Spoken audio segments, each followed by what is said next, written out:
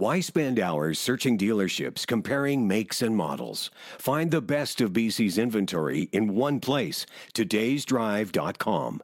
You'll have access to inventory across BC, where you can easily find a vehicle that fits your needs and gets you where you need to go in comfort.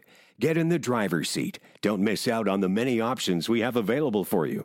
Powered by Black Press Media, todaysdrive.com connects you with exclusive new and used car deals.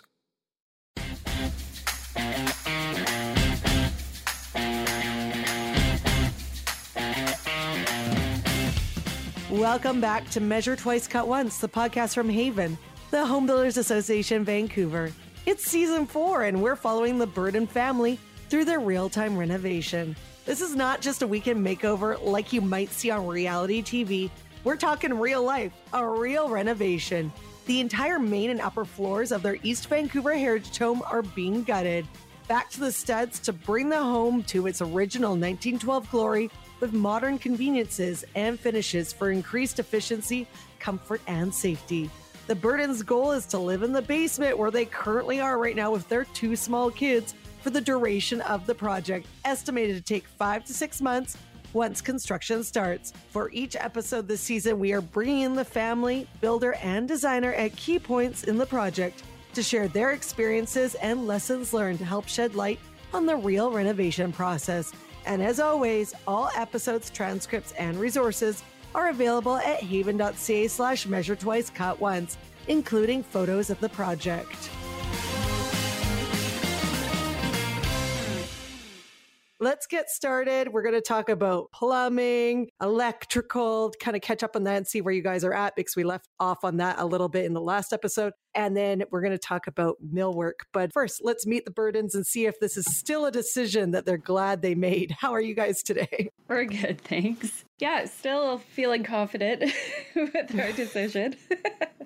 Yeah, things, it's a bit of a roller coaster of emotions. Yeah, we're still married and living together in the basement, so that's good. That's a win. Yeah. That's a win. It's a big win. Lots of wins. Taking the good with the bad for sure. So mostly good. Yeah. Getting really excited to see, the day-to-day progress, and we're almost there. We're more than halfway through now. So excited to see the end result. That's great that you guys are halfway through and you're still excited. So I'm happy with that. Can you tell us a little bit more of how the girls are doing, how you guys are doing?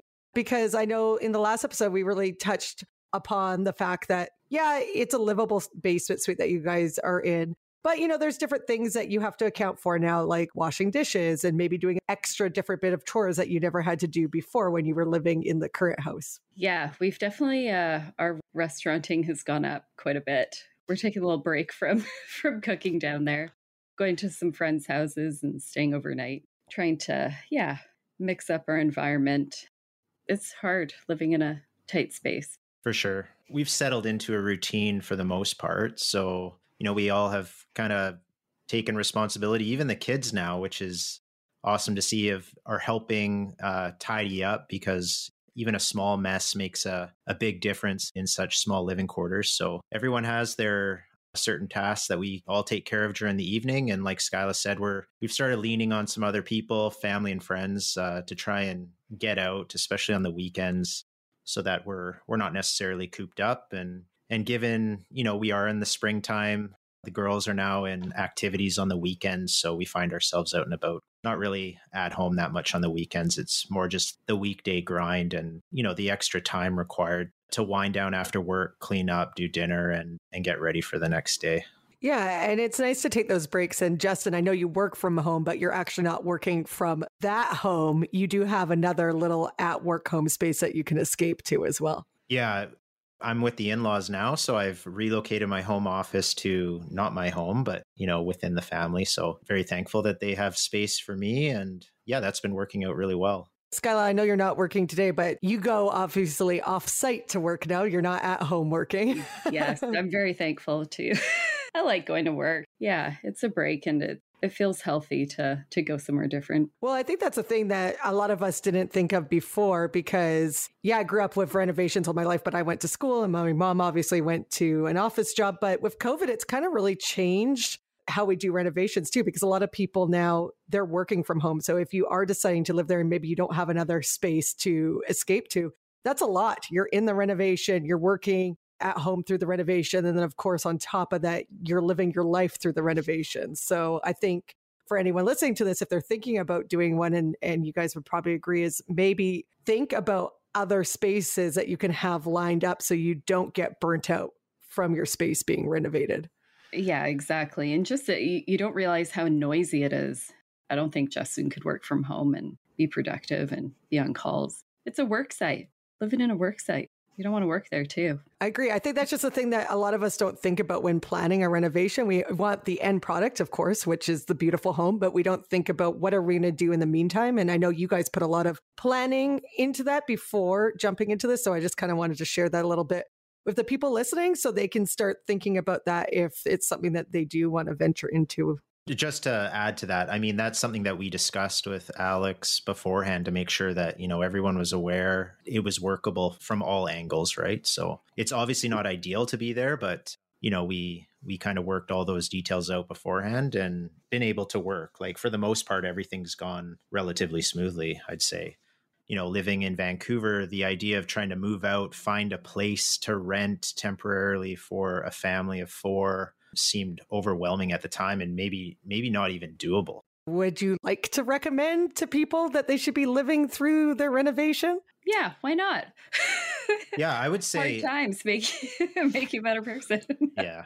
And it's not even hard times. It's not that hard. Really, it's really the loss of some of your day-to-day luxuries, which we could probably all kind of use a little bit of a wake-up call on that too. I mean, these are just really minor things at the end of the day. And for the most part, it really hasn't been too much of an inconvenience. If you're able to line up, what you're going to do during the workday, that helps. But a lot of the times, just with the scope of work that's involved, you can't. Your contractor will say, you can't live here, and you'll just have to find somewhere to live during the reno. If the scope of work makes sense and you can find somewhere to work during, the working hours, definitely feasible. But it just depends on the couple too, and how willing they are to work through some of the struggles of not having power for a certain amount of time, living off of a bar fridge. But we should also explain that we had to change some of the scope of work that we initially wanted to do in order for Skyla and Justin to live downstairs.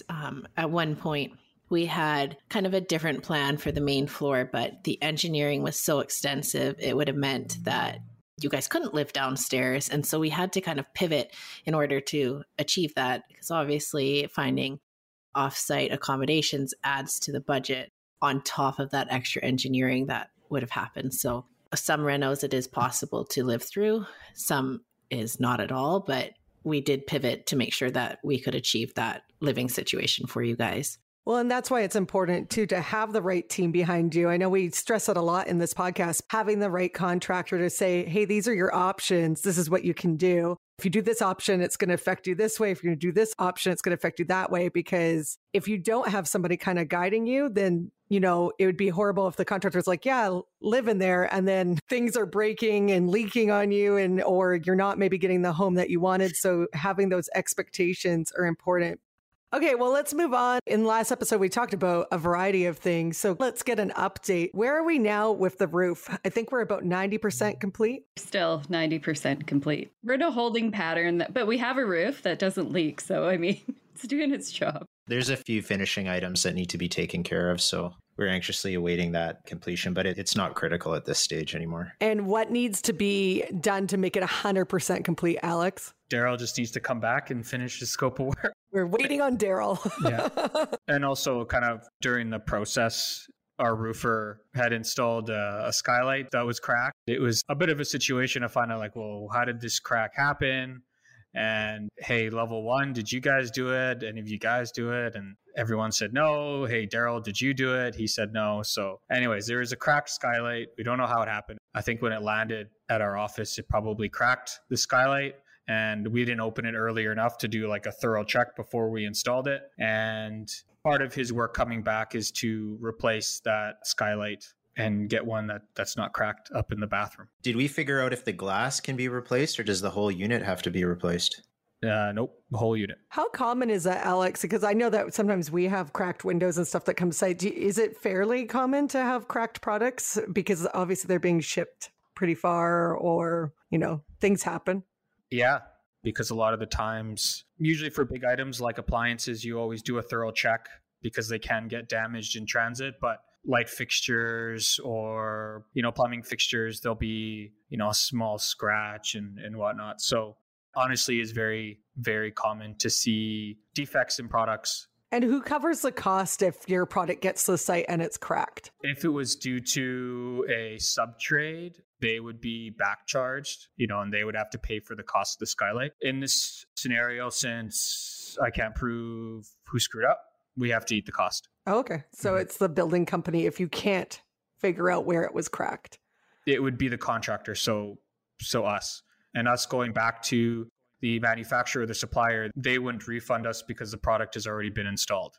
But if it was to come to site, like transported there by a delivery truck, and you guys opened it up on site before installing it and the product was scratched or cracked, would that go back to the manufacturer then? Yes. Okay. Because then, it's either a manufacturing issue or it's either it was damaged in transit issue. Always learning something new. It's so important to check the products.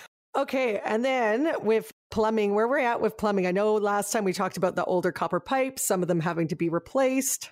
All our trade work, plumbing, electrical, is all complete and passed. We had our framing inspection. All that's passed. Our insulation contractor accidentally spray foamed the exterior wall upstairs in the bathroom. And initially we failed our inspection because our plans had that as fiberglass insulation. And we knew it was going to fail. And they were like, oh no, it's going to be fine. And in the city of Vancouver, you can't spray foam your exterior walls if you're within, I believe, 4 feet of the property line. Anyways, he had to come back and scrape out all that spray foam insulation and put fiberglass on there and recall for our inspection. And then he passed it.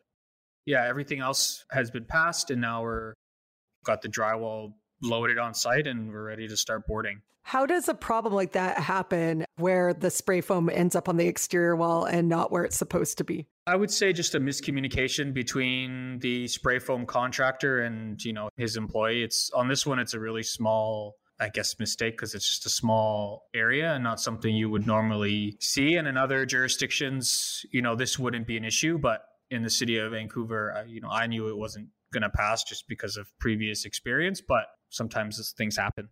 Yeah, no, and I'm glad that you're honest with that because you can be the best builder ever. And on any site, there can be some small things that happen. So I just want to be real with the audience. It's like things happen. It doesn't matter. Like not everyone's going to always be 100% perfect. Yeah. And I don't even know if you guys even knew about that. And it's not even really a problem because things have to be inspected anyways and have to be done as per plan. So it was something we knew we had to fix. They fixed it the next day. They had to cover the cost of obviously scraping that out and redoing it. But, that's their problem. As the homeowner, when we see these, documents coming through, these permits or inspections being passed, gives us another kind of layer of confidence that, things are going according to plan. There's no corners being cut here. Not that, we'd expect that. We have the utmost confidence in Alex and the team here, but it just gives you that next level, right? That another set of eyes who knows what they're looking at has taken a look at it and said, you know what, this is good to move forward on. And there is a real misunderstanding of the process of what's required for a permit. And, thankfully in this project, there was really no fight back. You guys are completely on board, but sometimes if there's no walls moving or being removed, a homeowner may be like, well, why do I need a building permit then? And, there's just so many other factors to that where even if you're not removing walls, you're still breaching firewalls. There's still a certain level of a scope of work that if you are achieving, you still want to get that, building permit. And that's for safety and whatnot. But on this project, we could have done it in a way where we weren't removing any walls and we still wanted to upgrade the home and increase its efficiency. And Skyline Justin could have said like, well, why do we need a building permit? But, there's still electrical that's moving. There's still plumbing that's moving. There's still gas work. So even if we're not removing a wall, it doesn't mean you necessarily don't need a building permit. And especially with all their insulation upgrades and everything like that, you would want a building permit as well. You guys are going over the important parts that I think a lot of people don't think about when they're hiring a contractor. Vancouver has different rules than, say, Burnaby or New Westminster does. And so, Alex, as the contractor, you guys are very knowledgeable, you in level 1 construction, about Vancouver. So I think that's also a very important point to make. Just to give you an example, in Coquitlam, before they issue a permit, you have to provide a hazardous materials buildings inspections report that basically scan the whole property for asbestos, any other hazardous items. In the city of Vancouver, you don't have to do that.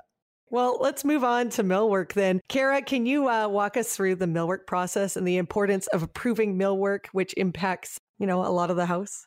Once kind of the walls are closed up, then the millwork company comes and does a check measure, because things can change from demolition or the pre-site measure to when the millwork actually needs to be started to be fabricated. So once the millwork company does a check measure, then they send me the shop drawings to approve. And so I go through those in detail and compare them to the original design drawings. And there's always little tweaks, like by an inch or so, but to make sure that any changes aren't drastically impacting the end result of that kitchen. So, and sometimes an inch will mean you get a certain pullout or not. So if we have to adjust somewhere by an inch or two, making sure that we're not sacrificing something that's really important, or it'll make the kitchen super functional. And so just going through that and working with the millworker to make sure that our end result and the functionality of that space is still as we intended it to be. Skyline Justin had some color choices they had to approve,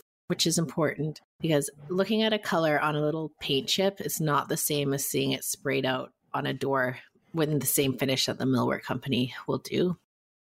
We were trying to do this like kind of dusty purple in the powder room. And then when we got the sample, it was way more gray than we wanted. And we were trying to stay away from gray. So we had to go through and pick some new colors for the powder room. And all the walls, the vanity, and the ceiling and finishing carpentry are all going to be sprayed out in the same color to kind of create this like little grotto cave almost. And so it was really important that that color we got right, because our walls will also going to be that color. We had to go through a couple iterations of colors in that room. And then our pink vanity upstairs, we went through a few pinks to get it right, because just the slightest difference in color makes a huge difference in that space. Just going to ask, how do you ensure with the clients like Skyline Justin that they are going to like the color as it gets bigger and bigger off that little square? They just have to trust me. Well, I think with color, like that was something, well, actually, Justin wanted to have a pink vanity, which was super exciting. I didn't know that. Nice. Good for you. Now you know. Now I know. Secrets out. Sorry, I spilled the beans, Justin. It's okay. I'm comfortable with that. When a client comes to you and wants a color, like you're going to be picking a color that they already like. And I'm not going to be pushing them, say, for orange if they hate orange. So color is important to know that you like this color and you're going to like it for a while, and then making sure it's just cohesive with the rest of the design. Okay, Kara, so when you are doing color samples, is there a way that you can show a bigger sample than what's on the card? Like, can you spray some different, like bigger, larger wood samples? What do you do for the clients to kind of give them the full picture? So initially we'll pick a color from the paint deck. And then, well, for Skyline Justin, we had a few options. And then the millwork company provided us with larger sprayed samples so that they could see it in the actual finish of the cabinetry. So you know that that's what it's going to be for the rest of the kitchen. So we had, I think, like 3 kind of gray purples for the powder room initially, and then we had to go for 3 new ones because we didn't like any of them. We were trying to do like a kind of a terracotta pink initially, and they just weren't right. And so then we had to do 3 or 4 new pinks for the upstairs bathroom vanity before we got it finally right. And the big samples were helpful because we were able to actually bring them upstairs and go into the different rooms and see what it looked like in daylight versus the cavernous basement where there's no daylight. So it does make a difference to actually see it in the space, because the colors changed quite a bit. And with color, it's really important to see it in the space and see a larger piece, because color can change so much. And when you're committing to a color, like you're already pretty brave, and that makes me excited, but let's make sure we really like it. Yeah, and when we first saw those samples, I mean, I think we wanted to like them. Once we got them upstairs, me and Skylar were both like, 2 of these 3 just aren't working. The pink and the initial purple just weren't there. So we appreciate being able to circle back and get a handful of other samples. Because like you said, they are so different than the colors you see in the deck. And even, I think you had forwarded a picture of the actual samples through email, and even that doesn't do it justice. So no, even like if you're looking at it on your phone, it can look different than if you're looking at it on your computer. And then it depends on how my phone took the picture. So, I forwarded the picture, but I knew you guys would have to see it in person because I knew you wouldn't be very happy with it. So I was like, okay, let them see it in person and make that final call, because I don't want you to see all your millwork installed near the end and be like, what is this? Again, it's important to have the right interior designer, not to sound like a broken record, because they can help you understand what it's going to look like. Because I know another misconception that people have, especially stone, especially if they're doing marble and not like a manufactured stone, because the samples are so tiny and people like the veining on this tiny little sample. But then when they go, because it's a living thing, marble is, and get a full countertop, they will usually tell the interior designer like, oh, I don't like all this veining here. But it's like, because you're looking at a tiny sample. So it's similar to paint too. If you're not going to like the color, and then like you said, Skyla, you're going to go up to a bathroom that's filled with light opposed to a darker area, it's going to change as well. And you got to be able to live with it because you're living with it for a long time. And that exact thing happened with us with the countertops too. We went to a showroom, a kitchen showroom, and our first choice of countertop, we actually decided against once we saw the pervasive thick veining throughout. And we decided we actually don't like it on the large scale. It looked good in a small sample. And then ultimately we changed our mind. Yeah, and with counters, that's always something I tell my clients to go to a showroom for, because I'm showing you maybe like a little 4x4 inch sample, and that's depending on where it's cut on the slab, it might be super veiny or not be veiny at all. So you want to see a large piece of that, because then you really understand the scale of what those veins are, the movement in that either natural stone or manufactured stone. Yeah. And at the end of the day, like Justin and I want to make sure we've done our due diligence too. Like we want to make sure that we're going to be satisfied with it in the end. I mean, I think it's really on the homeowner to do their own double check and make sure they're pleased, right? Kara has great ideas, and there's so many options out there that having a designer is so helpful to narrow those options down. But then, you're still left with a handful of decisions that you need to be making. And you guys are the ones who are living with it in the end. So you need to ultimately be in love with it. It's great to have the interior designer and the help. But at the end of the day, Kara is not the one living there. It's you guys. So it's important to kind of have a combination of what you really like and her ideas, because you guys are going to be the ones staring at that countertop. And you don't want to be like, oh, Kara, why did we pick this? I hate this countertop now, like every day. Yeah, you guys are now accountable for the choices. I feel sometimes some homeowners don't, they might take what the designer says and what they've spec'd, but they haven't gone themselves and taken a look at those items that are important to them. And then when they see it, they're like, well, we don't like it. And then it kind of puts everyone in an awkward situation. But yeah, if you go there yourself, then yeah, you holding yourself, there's accountability to you guys, right? Because you guys are the ones, living there, but also you approve this color. So I think that's important. You guys actually realize that, because a lot of homeowners don't. But it takes time. Like, you two are two busy professionals of two young children. And I think that, again, shows commitment to the house. And it's going to be the reason why your house is so great at the end of the day, is because you took that time. I think the designer takes 90% of the time commitment out, because we've done this before where you open a paint deck and there's 1,000 colors and it's like, where do you start? But to make a decision, one of 3 colors, that's doable. But yeah, you have to spend the time to do that last 10%. For sure. But you know what? It feels good when everyone's number one comes out the same. So me, Skyla, and Kara, that's, you've nailed it then. Yeah, we're all on the same page now. Kara, Justin, and I are just like one person. And that's the beautiful thing about design, is it's a super collaborative thing. And I'm here to guide you guys with my expertise and knowledge, but you guys bring your own unique perspective to the table, and you're living in this space. So how you guys interact in that space has an impact on the things that I may present to you or that will work in your space. And you'll have your own ideas that you come, and I will say no, or I'll say, yeah, that's great. But we're working together to achieve the overall outcome and make sure that it works for you guys. I like it when you say no, because it gives us some clarity and direction. We value that you can actually speak up and say, you know what, I don't think this works at all, because that really helps us kind of narrow in on what we should be looking at and the direction we should be going. Yeah, because I could say yes to everything, but it doesn't mean that it will go together. So a lot of people have really great ideas, and a lot of people have lots of ideas, but trying to keep it kind of concise and cohesive is another challenge. So kind of sifting through those ideas and pulling out what will work overall in the end, so we're achieving what we want. It's all about being on the same page, working together, and being honest with each other too. Like Kara said, she could tell you yes, but it might not work, and then she's going to have a tougher conversation with you if she just kept saying yes all the time too. And also, like, Skyla and Justin have to have the great communication to me as well. So if they don't like something or something's not been sitting well with them, like for that communication to come back to me so that we can revisit a design area or like a color or material or something we've designed and present it to them so that we can make sure it works for them. Because when something's not really sitting right with you in design, then it's probably not right and we should revisit it.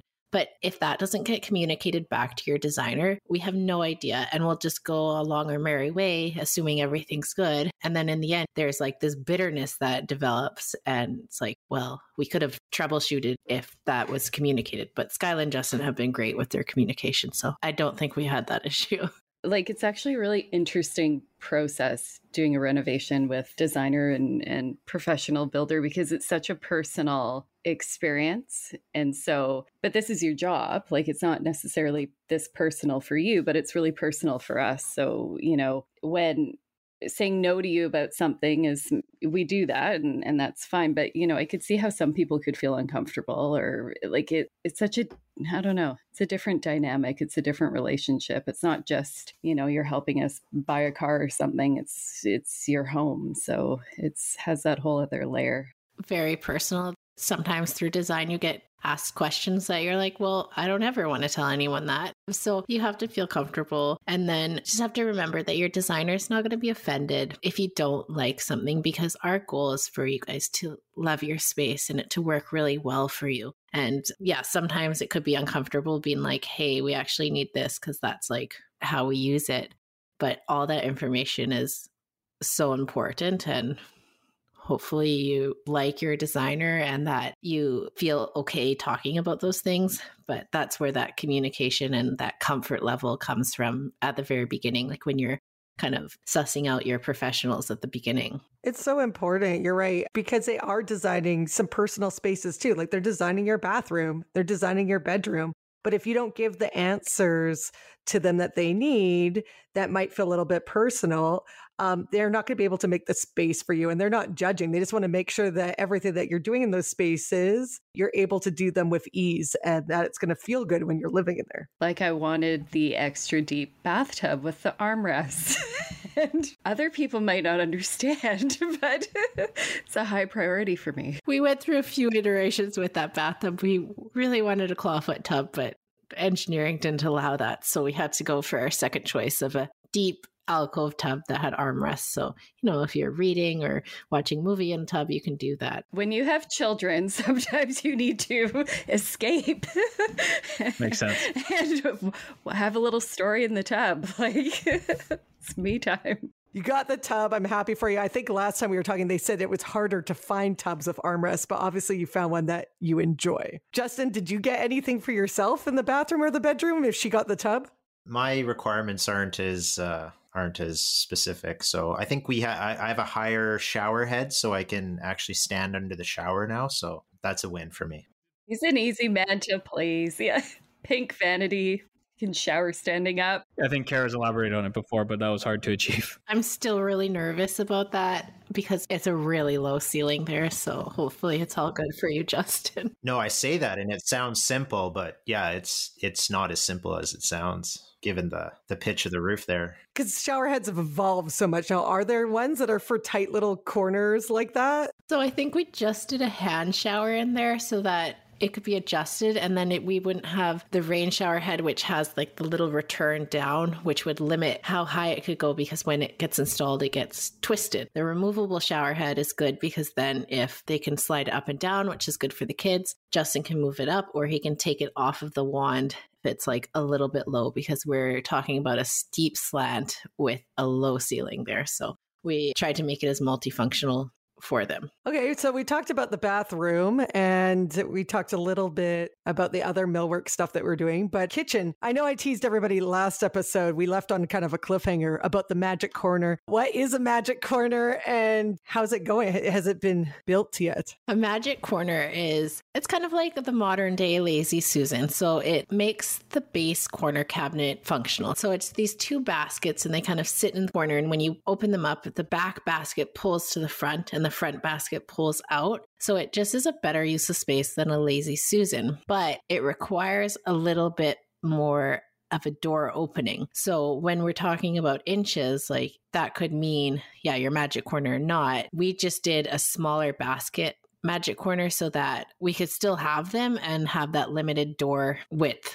Because we couldn't, with magic corners, is you could have it on one side or the other side of the corner. But in their kitchen, we could only have it on one side with how the rest of the cabinetry layout happened. So we really had to try to make it work there. Any efficient use of space is, a win for us. And as we go through the design, I think it's pretty good detail of like walking Skyla and Justin through like what kind of storage they have, what can be put where, so that we're really making sure that everything that they're going to be putting back at least has been thought about or has a home. Because if you have like a blender that you absolutely must store in a base, like that needs to be communicated so that we can make sure that somewhere in the kitchen that can be accommodated. Or that if you're like, I only do Costco buying, so let's make sure we have some big, deep cabinets that are flexed for those bulk items. Or that you're like, hey, Kara, I store my cereal in a 14-inch container. Like, let's make sure that can be put back into the kitchen. So that designing stage during the kitchen is really important because you notice bad design really easily, but good design is kind of harmonious to your lifestyle. That's the thing is like we were just talking about why the designer needs to get personal and sometimes it's tiresome to answer all the questions, but they really need to know how you live your life. So you're not trying to get your cereal container out and it's like stuck because it's not the right size. And then you have cornflakes all over the floor. Like it's really important that they know all this stuff. Yeah. And there's lots of interesting, like apart from the magic corner, there's also other interesting cabinet organizers and drawer organizers that, we didn't know about. So that was helpful to learn from Kara, things to separate your sheet pans or just little fun things that are exciting to put in when you're doing brand new kitchen. And after living in the basement with no storage options or no fancy drawers, you guys are going to feel like you're moved up like a whole new level. I know. It's going to be luxurious up there. We're really excited. Never excited that we've talked the whole podcast about. I forgot about how much of a bummer it is to live in the basement. Well, then we're going to have to reno the basement because we've trashed it by living down there. The kids have ran toys into every corner. Like all the corners are chipped. The one bathroom is like not functioning. Yeah, cabinet doors are falling off. All the pot lights are falling out of the ceiling. Like, yeah, it's another. There's a saying that you want to put your money into your basement because that's where the kids are going to put you after. So usually you want to make that area the nicest. I will never live down there ever again. Don't say that. Oh my gosh, no. Someone's going to be living down there eventually. As soon as you mention renovation in your house, like your appliances die or something starts to fall apart, your house knows when you're going to be renovating. Oh yeah. Our dryer sounds like a jet turbine engine. That's all we need is that to go. And now we're looking at the outside of the house and it's like we're going to have this beautiful interior and then the outside starting to look really tired now comparatively. So yeah, there's things to take care of. There's projects to undertake there. What's next for when we come back into the next episode? Where are we heading now? You know, we're in the process of drywalling. We're talking about the millwork. All of a sudden, the fun is going to happen. Everything's going to start coming together. And then, of course, we got the floors. So what can we expect? Yeah, next couple weeks or several weeks, we'll be addressing some of those subfloor issues, getting the house ready to install our new engineered hardwood throughout. So yeah, we'll be working on that after drywall. And from there, we'll start putting primer on the walls and painting the ceilings and adding our first coat on our walls. So lots of work ahead. What is the subfloor issue, just so we know? On the existing main floor, there was different types of existing floor throughout that space. And once we removed what was there, each of the different areas of that main floor had different heights. For us, when we're installing our new engineered floor, we want to put everything on a flat level plane. Going through that demo process, we found that the existing shiplap or the existing subfloor was built upon layers of additional plywood sheathing. Our issue is trying to come up with how are we going to install this new floor and make sure that we have a level plane throughout, but also not building it too high so that we're also affecting our front stairs and making our front step too small. So lots to consider in terms of trying to figure out how are we going to approach this best way. So we knew that Level 1 had communicated a plan to us that there would be some subfloor work required, and we all kind of understood that that was going to start taking place this week. Unfortunately, on Tuesday when we came home, all of the subfloor in kind of the living room area had been removed down to the floor joist. And immediately below that area is our mechanical room. And in our mechanical room, we've had to store a bunch of our living materials, including lots of clothing, all of the linens for our beds, for the kids' beds, a lot of their school supplies, their lunch materials. When we came home on Tuesday night, what had happened was that had been completely exposed to the working environment above, and it was just completely full of debris, wood, nails. It was a complete mess. And ultimately, me and Skyla spent the remainder of that evening into the early hours of the morning just trying to clean up dust and debris so that we could get up in the morning and be able to function properly. So it was really disappointing because I think we didn't fully understand what the impact of that subfloor work was going to be. And we didn't understand that all of our belongings in that area were going to be exposed to the working environment. There's no drywall on the ceiling there, so it was completely open. And I think the main issue for us was we just figured if we had understood what was going to happen, we would have moved our stuff out of there and it wouldn't have been open and exposed to all the dirt and dust and debris. So a small job, maybe 30, 45 minutes to clear that out, has now turned into a big job for us where we have to wash all of the linens, all of our clothing, wash all of the cookware, the Tupperware that was in there. And we've had to dispose of a few items that aren't salvageable because they just got too dirty and dusty. So, and then the dust also, because there was no polywall, went everywhere, like down the floor, into the bathroom. It was like you opened the door and it was a cloud in the basement of dust. I mean, you guys know how we work during the process, right? If there's any inconveniences, we always kind of tell you guys, and we meet and say, hey, your power is going to be shut off, or your access to water is going to be, limited, or we're doing this.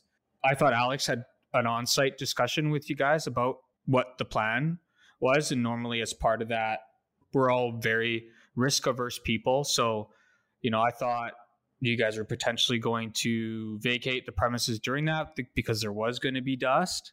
But obviously that communication on site, and so you guys, there was that email, but you guys didn't realize the extent of the work and what that meant. And yeah, I'm upset because I know we could have avoided this by, a simple walkthrough and, saying, hey, it's going to be dusty. I think it's best for you guys not to be, just like how you guys left for the spray foam, right? You guys can't be here. Perhaps we didn't necessarily know how much dust was going to happen, but I think it was just one of those things where we should have we honestly take responsibility for that. And we should have said, hey, this is not a good idea. I think you guys shouldn't be here for this. And, we'll continue our work. And when it's time to come back, you guys come back and all the work is done, but didn't happen. And yeah, you guys had to spend your evenings cleaning up crap. And, I feel awful for that. I'll preface all of this with saying, like, up until this point, like, we've had really no issues at all. You know, we understood what we're getting into with living in the basement through a reno. And, you know, there's foot traffic that comes downstairs to access the mechanical room, the electrical panel. We're used to coming home and doing a little bit of cleanup on a daily basis. Is just what you have to deal with. And it has not been an issue up until this week. And I think Alex and the team have done such a good job at communicating to us, you know, what the impacts at various stages are going to be. And, you know, we had vacated for the spray foam. We had cleared out that whole area when they came in to upgrade the mechanical, the boiler. So it just caught us completely off guard. And I think it was just miscommunication and a bit of a surprise to us that the impact of the subfloor work on the living space. And, you know, we just felt that, you know, with a little bit of prep work, maybe a poly wall, and us have some of our stuff out of that utility room could have saved us a lot of time at the end. To Alex's credit, you know, right away, apologetic, taking the responsibility for that breakdown in communication. And I mean, that's all that we can ask. It didn't turn into a situation where finger pointing back and forth and getting heated and, you know, bad feelings lingering. So, you know, it's just one of those things. Like we said at the beginning, we're all human here, and, you know, things happen and there's a lot of moving parts to these renovations, and, you know, we're living there every day. So, like the point we made before, it's really personal to us, right? Like this is our living space. And you guys are so cooperative. Like it's nice to have homeowners like you guys too, and be understanding, because it is a difficult process. It's something that you're tied to. Like anytime that somebody's building or renovating a home, it involves money, it involves their home, the place they live. You're tied there emotionally. So it's great to also have a good interior designer and a contractor that understand that as well, because it's important that everybody is kind of there to support you, because we know that it's not always going to be easy. It's a story you can tell the kids later in life too, when you're in your home. Thank you guys so much for sharing that. I know it's not easy to share exactly what's going on, especially when it's so personal. I always say building a home is like a marriage, and that's why you really need to do your homework and make sure you're hiring the right professionals, that you're going to be able to have those tough conversations. If they don't have your back, it's not going to be the right person to build or renovate your home. It feels like an MTV show now. It does.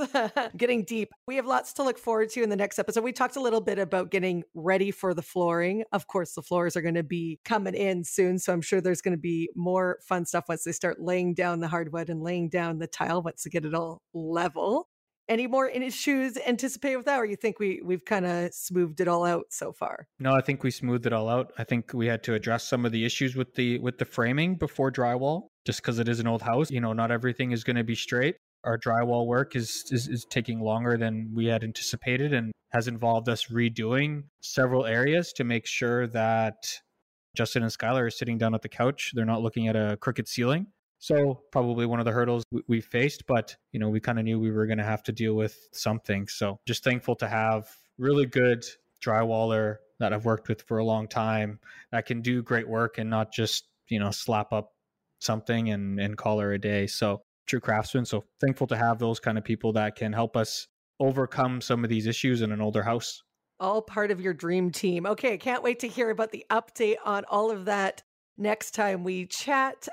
So we know that living in the basement right now has been a little bit challenging. Do you have any summer trips planned to kind of get you guys out the door while they finish up your renovation? We do have a few trips. We're going to be going up into the Okanagan for a week.